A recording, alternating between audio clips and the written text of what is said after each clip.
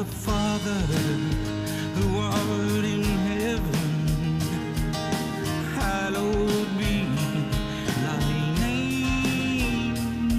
Welcome to Freedom to Choose from Just As I Am Ministries, a nonprofit providing hope to those caught in the devastation of addiction of any kind, or those searching for a better way to live. Rich and Susan Collenberg found freedom from drug addiction and alcoholism over 2 decades ago.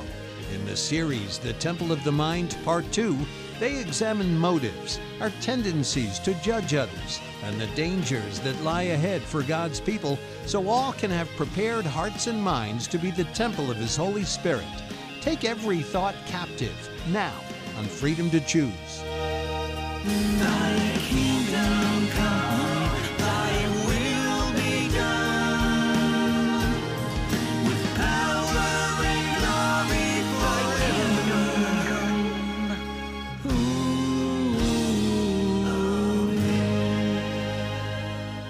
Hello, everyone. My name is Rich Collenberg. And my name is Susan Collenberg. We'd like to welcome you again to the Temple of the Mind, Part 2, and we are on program number 34, and a very favorite, unfavorite topic, judge not that ye be not judged. Matthew 7:1.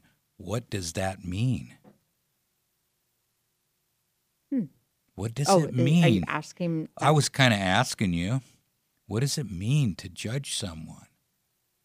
Is to put your standard above God's and to say if somebody doesn't meet what you think is the ideal, then you tend to. Okay. Right? Yeah. Isn't that what we do? So you place your ideas above God. So basically you become God and you say what's right and what's wrong according to your will, not according to His will. Very interesting concept, yes. But that's what's happening. Right. We take the place of God, really. Before we get going, Susan, would you open with a word of prayer, please? Yes. Loving Father in heaven, we just ask that you send your Spirit to be with us and to be with everyone who's listening, that we can gain a greater understanding of our own characters and our own actions and thoughts, that we may better be suited as we are on this path to heaven. Help us to recognize that we're not perfect, other people aren't perfect, but our whole hope is for us to humble ourselves, that we may learn, and in turn that you would give us the power to change into people who are loving, kind, and thoughtful towards ourselves as well as towards others. And we thank you in Jesus' name. Amen. Amen. Thank you. You know, Satan must have a blast watching us with our natures and how we act and stuff. And we talked in a previous program a little bit about how the pendulum swings when a person is first converted, if you will. And that pendulum, you know, when you first get converted, you're very, very happy because you're not a hypocrite yet. You're very happy. You've got a new. It's like you're like in love for the first time. Yeah, exactly. So everything's cool. But the only thing is, so that pendulum swings all the way to one side, because now you're going to do things a totally different way, even though your flesh still wants to do them the old way. But you want to be changed instantly. Right. You recognize you've been wrong. Yeah. And so you want to make sure you're doing everything right. And so, you're going to You just want the list. You want that list? Yes. I want that. And everything needs an answer. Right.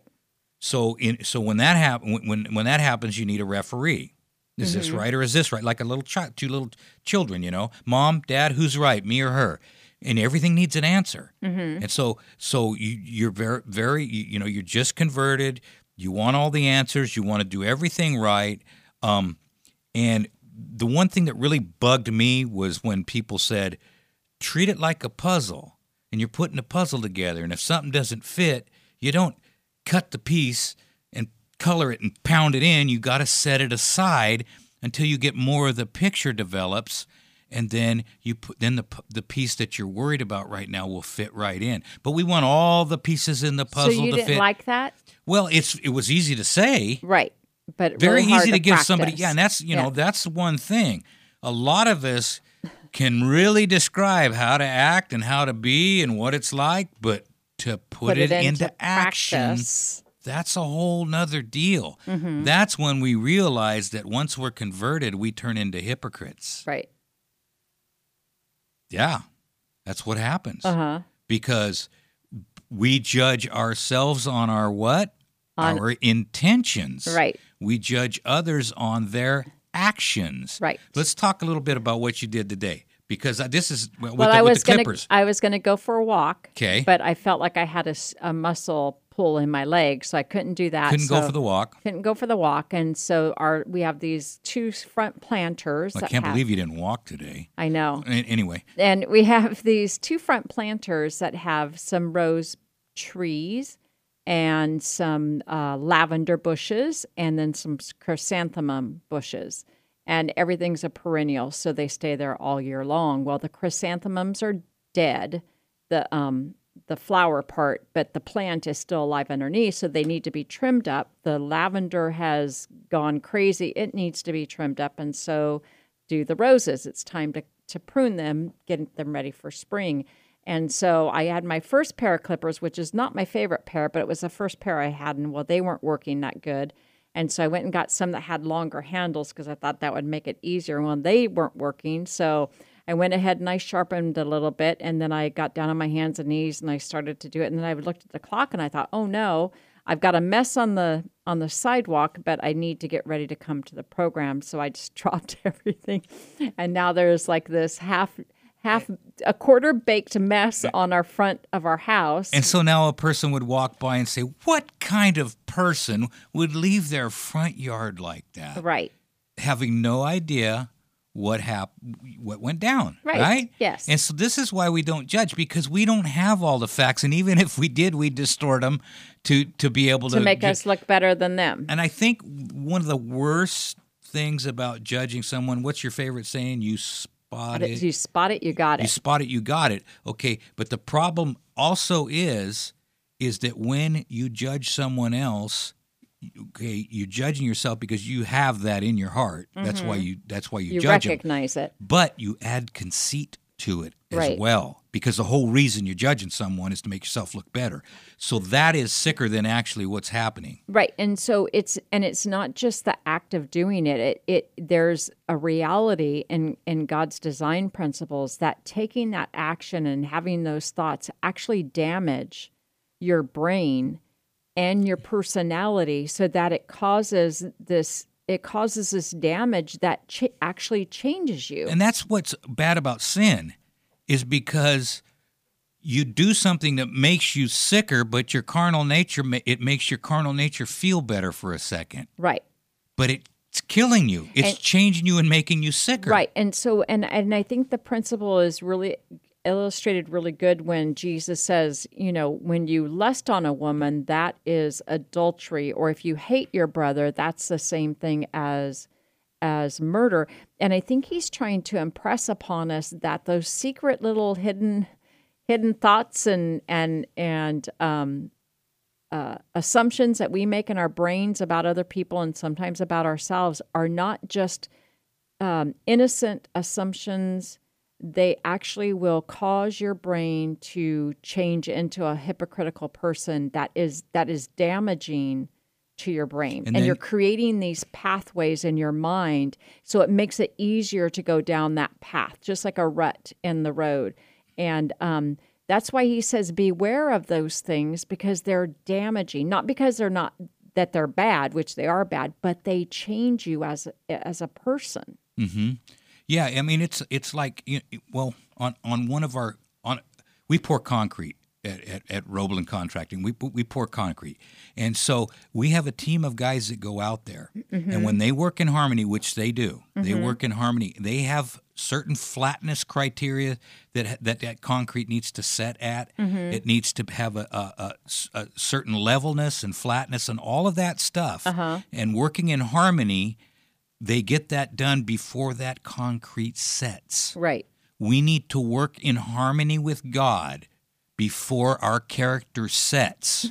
Right. Or it will settle out of plumb. It will settle out of plumb and out of compliance with the way heaven operates. Right. Our slabs that we pour on publicly funded jobs need to come within compliance of certain tolerances. Right. Well, there's also a compliance that if we don't allow God to work in our hearts and shine that light into our brains and go into every room in the brain and help up and clean us up, if we don't allow him to do that, our characters will be set in such a fashion that we will lose the capability to love and be loved. Right. It's that simple. And then if that's how our characters are set, then it doesn't correspond to the design laws that God has created. That's right. That this universe that he's about, that everything he's created is in harmony with. And that's what we battle against on this earth. We battle against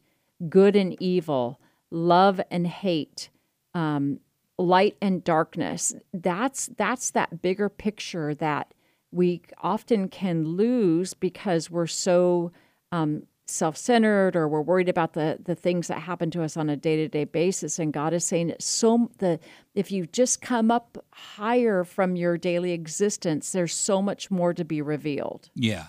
And then I just want to double back a little bit on when Jesus talked about killing and adultery.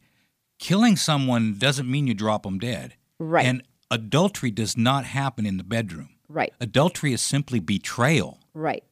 When you betray someone, that is the worst. Mm-hmm. Betrayal is the worst. So that's what Jesus is saying. In heaven, we don't betray people. Right. We got betrayed up there once, and he took 1/3 of our friends and neighbors. Mm-hmm. We don't betray up here. Right, because Lucifer was loved by God, and God lost a lot when he lost Lucifer, when Lucifer chose to go his way. Wait, and another thing, the Bible said, for a lack of a better term, he was cast out. Well, there was another text says there was no place found for him. Why? Because him and his 1/3 of his the cohorts, believed their own propaganda. Right. But the rest of heaven wouldn't believe it, won't accept it. And when Jesus said, I beheld Satan as he fell like lightning, there were 2 falls. One, he fell from innocence when he took the other beings. The other, he fell from influence. Mm-hmm. He no longer influences those good heavenly beings, those good angels. And so he fell from influence. He was, for lack of a better term, cast to this earth. But there was no place found for him. Nobody would believe his propaganda up there that selfishness will win. Right. And so now he runs rapid on the earth like a roaring lion, trying to seek all he can to have to join his way and his design that he thinks is the right way. And what does a roaring lion do? It scares you. It scares you. That's what he is. It's not a lion that's going to consume you. He's a roaring lion. So do you see that right now? Anything you turn on, what are they trying to do? Everything is fear-based. Everything trying to scare you. Right. And it's subtle sometimes, and sometimes it can even be painted as, we're going to do this for you so that this won't happen to you. Right. What? So I didn't know that could happen to me. Right. It's like a seeming benefit when it's just about power and control. It's power and control. And that power and control, like we talked in the last program, has nothing to do with God's power and God giving you a new disposition. And so don't you think that Satan loves it when we become so consumed by the events of this world that we lose sight of God and who he is, and we're so consumed by news and current events and new laws or whatever the events that are happening, that we become fearful or just consumed by the day-to-dayness of the world, and that once again draws you away from God and his purposes. I'm glad you said that, because what happens if we pay too much attention to this world, the term power, mm-hmm.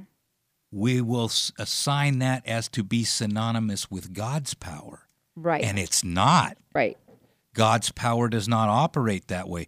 God's power wins his disciples by washing their feet. Mm-hmm. God's power wins a prostitute by writing her accusers sins in the dust and running them off without even saying a word, and then asking that woman, where are your accusers?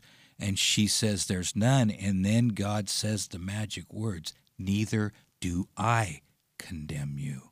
Right. You've got enough going on, young girl. You don't need condemnation. You need help. Right. And so can we get to the place in our Christian experience and in our human experience where we can have that same character within us, that we don't judge according to this world standards, but we look at people. I've always appreciated the saying, seeing people through the eyes of God. God sees each human being as someone who's broken. Some of us are more broken than others in ways, and we're broken in other ways more than other people. But God sees us as a broken planet and we're in need of that remedy. Yeah, so we're all, right. So every human being. So if we want to judge, we can say, we're all in need of that remedy. That's a true statement. Yes, exactly, because we're all dying of the same disease. Right. It'd be like being in the cancer ward, and the guy's got lung cancer, and the other guy's got liver cancer, and the guy with liver cancer is complaining because the guy with lung cancer is coughing. Right. We're all dying of the same disease. Right. It's an infection of fear and selfishness. And Jesus has a way, somehow, to even protect us against our enemies without blowing their cover. Remember, when the woman was thrown down in adultery, he could have lambasted those guys. That he knew what their motives were, but he writes in the dust. And so why did he do that? So where a few footprints and puffs of wind will blow it away. And they came and they looked and they walked away one by one, and Jesus didn't have to say a word. He didn't have to blow a whistle. He didn't have to point the finger and say, look what you do. And he didn't do any of that. What was he trying to do? Trying to win them as well. Right. What was he trying to do with Pharaoh? Show Pharaoh that his gods were worthless when he brought the frogs, when the Nile turned to blood, when the flies came. They worshipped flies. They worshipped the Nile. They worshipped frogs. So God was trying to win Pharaoh at the same time. He knew what Pharaoh would do because God sees the end from the beginning, but he was showing that all your gods are worthless. Right. And doesn't he do that to us now? Right. My God, the God that I had in a bag, the God that I had in a bottle was worthless. Right. The God that you have in the bank is worthless. Is worthless. The God that I use to criticize and judge others is worthless because it's worse than them, because my own conceit is added to that every time. And that's a habit. Right. Like jealousy is a habit. Like alcoholism is a habit. Gossiping is a habit. Gossiping is a habit. Those are habits, and they form that character. That character will be solidified. I think it was Oswald Chambers saying, we are going to be identified in one camp or another. Mm-hmm. Where are you going to be identified with? Mm-hmm. Are you going to be identified? What is it? What do you have to do to identify with someone? You have to have have to have the appearance that you agree with them. Right. And what our actions show that appearance that we agree with them, right? Right. So who do we identify that? And I invite myself to some introspect to ask myself that, not every day, but all day. Who am I identifying? What are my actions telling the rest of the universe right now? And how am I solidifying my character? Right. What am I telling God? Judge not that ye be not judged, Matthew 7:1. The effort to earn salvation by one's own works inevitably leads all of us to pile up human policies, procedures, exactions as a barrier against sin. It's human nature. Then when we see that we fail to keep the law, we will devise rules and regulations of our own to force ourselves to obey. And I've gone through it, and what happens? What does it do to your mind? Yeah, it all turns us away from God to self. His love dies out in our heart, and with it perishes love for our fellow man. A system of human invention with its innumerable exactions will lead its advocates to judge all who come short of the prescribed human standard. And what happens? There's an atmosphere of selfish and narrow criticism. It stifles the noble and generous emotions, causes people to become self-centered judges and petty spies. We end up looking for faults in others. The Pharisees were of this class. They came out of their religious services, not humbled with a sense of their own weakness, not grateful for the great privileges that God had given them. They came out of those services with spiritual pride, and their theme was myself, my feelings, my knowledge, my ways. Right. Their own attainments became the standard by which they judged others. Putting on the robes of self-dignity, they mounted the judgment seat to criticize and to condemn. I'm glad you said that their own attainments became the standard, because we kind of opened the program with that. We kind of opened the program with they don't meet my standards. You know, right. It's easy to point back and criticize those in the past, but all humanity throughout all ages partakes of the same spirit, intruding upon people's consciences and judging one another's in matters that lay between the soul and God. Right. And it's in this reference to the spirit and practice that Jesus said, judge not that you be not judged. That is, don't set yourself up as a standard. Don't make your opinions or your views of duty, your interpretations of Scripture, a criterion for others, and in your heart condemn them if they do not come up to your ideal. And we shouldn't do that for ourselves as well. Sometimes we can say, you know, I need to do this, that, and the other thing in order to be accepted by God. And I think sometimes we miss the whole point by trying to measure up to what the world is telling us to be. And we need to be connected to God so that we can understand truly the path that He has for us. Because our paths are all going to be different because we're all different human beings. So we it's not about being robots, right? It's about being a human being and experiencing life. And I'm just so grateful that God allows us to go through the experiences and through the experience of growth. You know, we talk about the growth of an apple and how it doesn't just go from a seed to a fruit, that there's stages in between. Yeah, and it's perfect in every stage. Exactly. In every stage of growth, it's perfect. You know, and also remember now, because we talked a little bit, I think it was in the last program, about God shining that light into the brain, and that the light can shine into a mud puddle, and the light doesn't get dirty, but it shows all the particles of dirt in the mud puddle. Light will also attract. It will also attract bats and moths. So if you're trying to let your light shine and people don't like it, it's where they're at. Right. Right. That's it. It's right. where they're at. It says nothing about you. No, it says something about them, but we don't judge them for being where they're at, because they're where they're at because they're where they're at. Exactly. That's all there is to it. And we allow, you know, sometimes we like to go around and be the Holy Spirit for people, you know, telling people where they should be and how they should be acting. And the thing is, that's not our place. Our place is to minister where we can minister to promote the health and the goodness of another person, not to demand a location somewhere on our level of on our list, on our chart. Yes. Yeah, we are human beings, yes, not human doings. Right. We are to be good. Right. Human beings, and so let your light shine.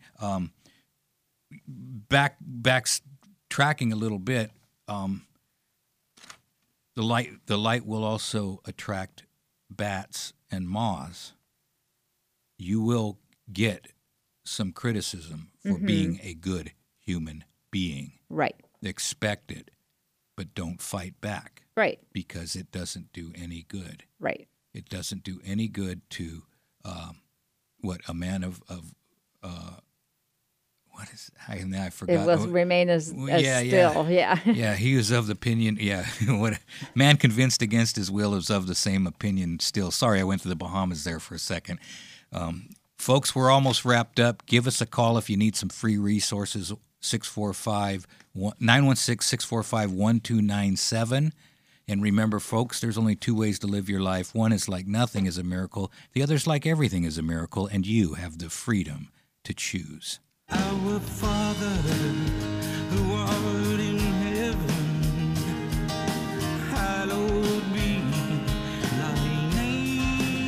Thank you for listening to the Temple of the Mind Part 2 on Freedom to Choose. There is truly hope for people whose lives seem to be overrun with problems, unhealthy relationships, or even imprisoned by some form of addiction.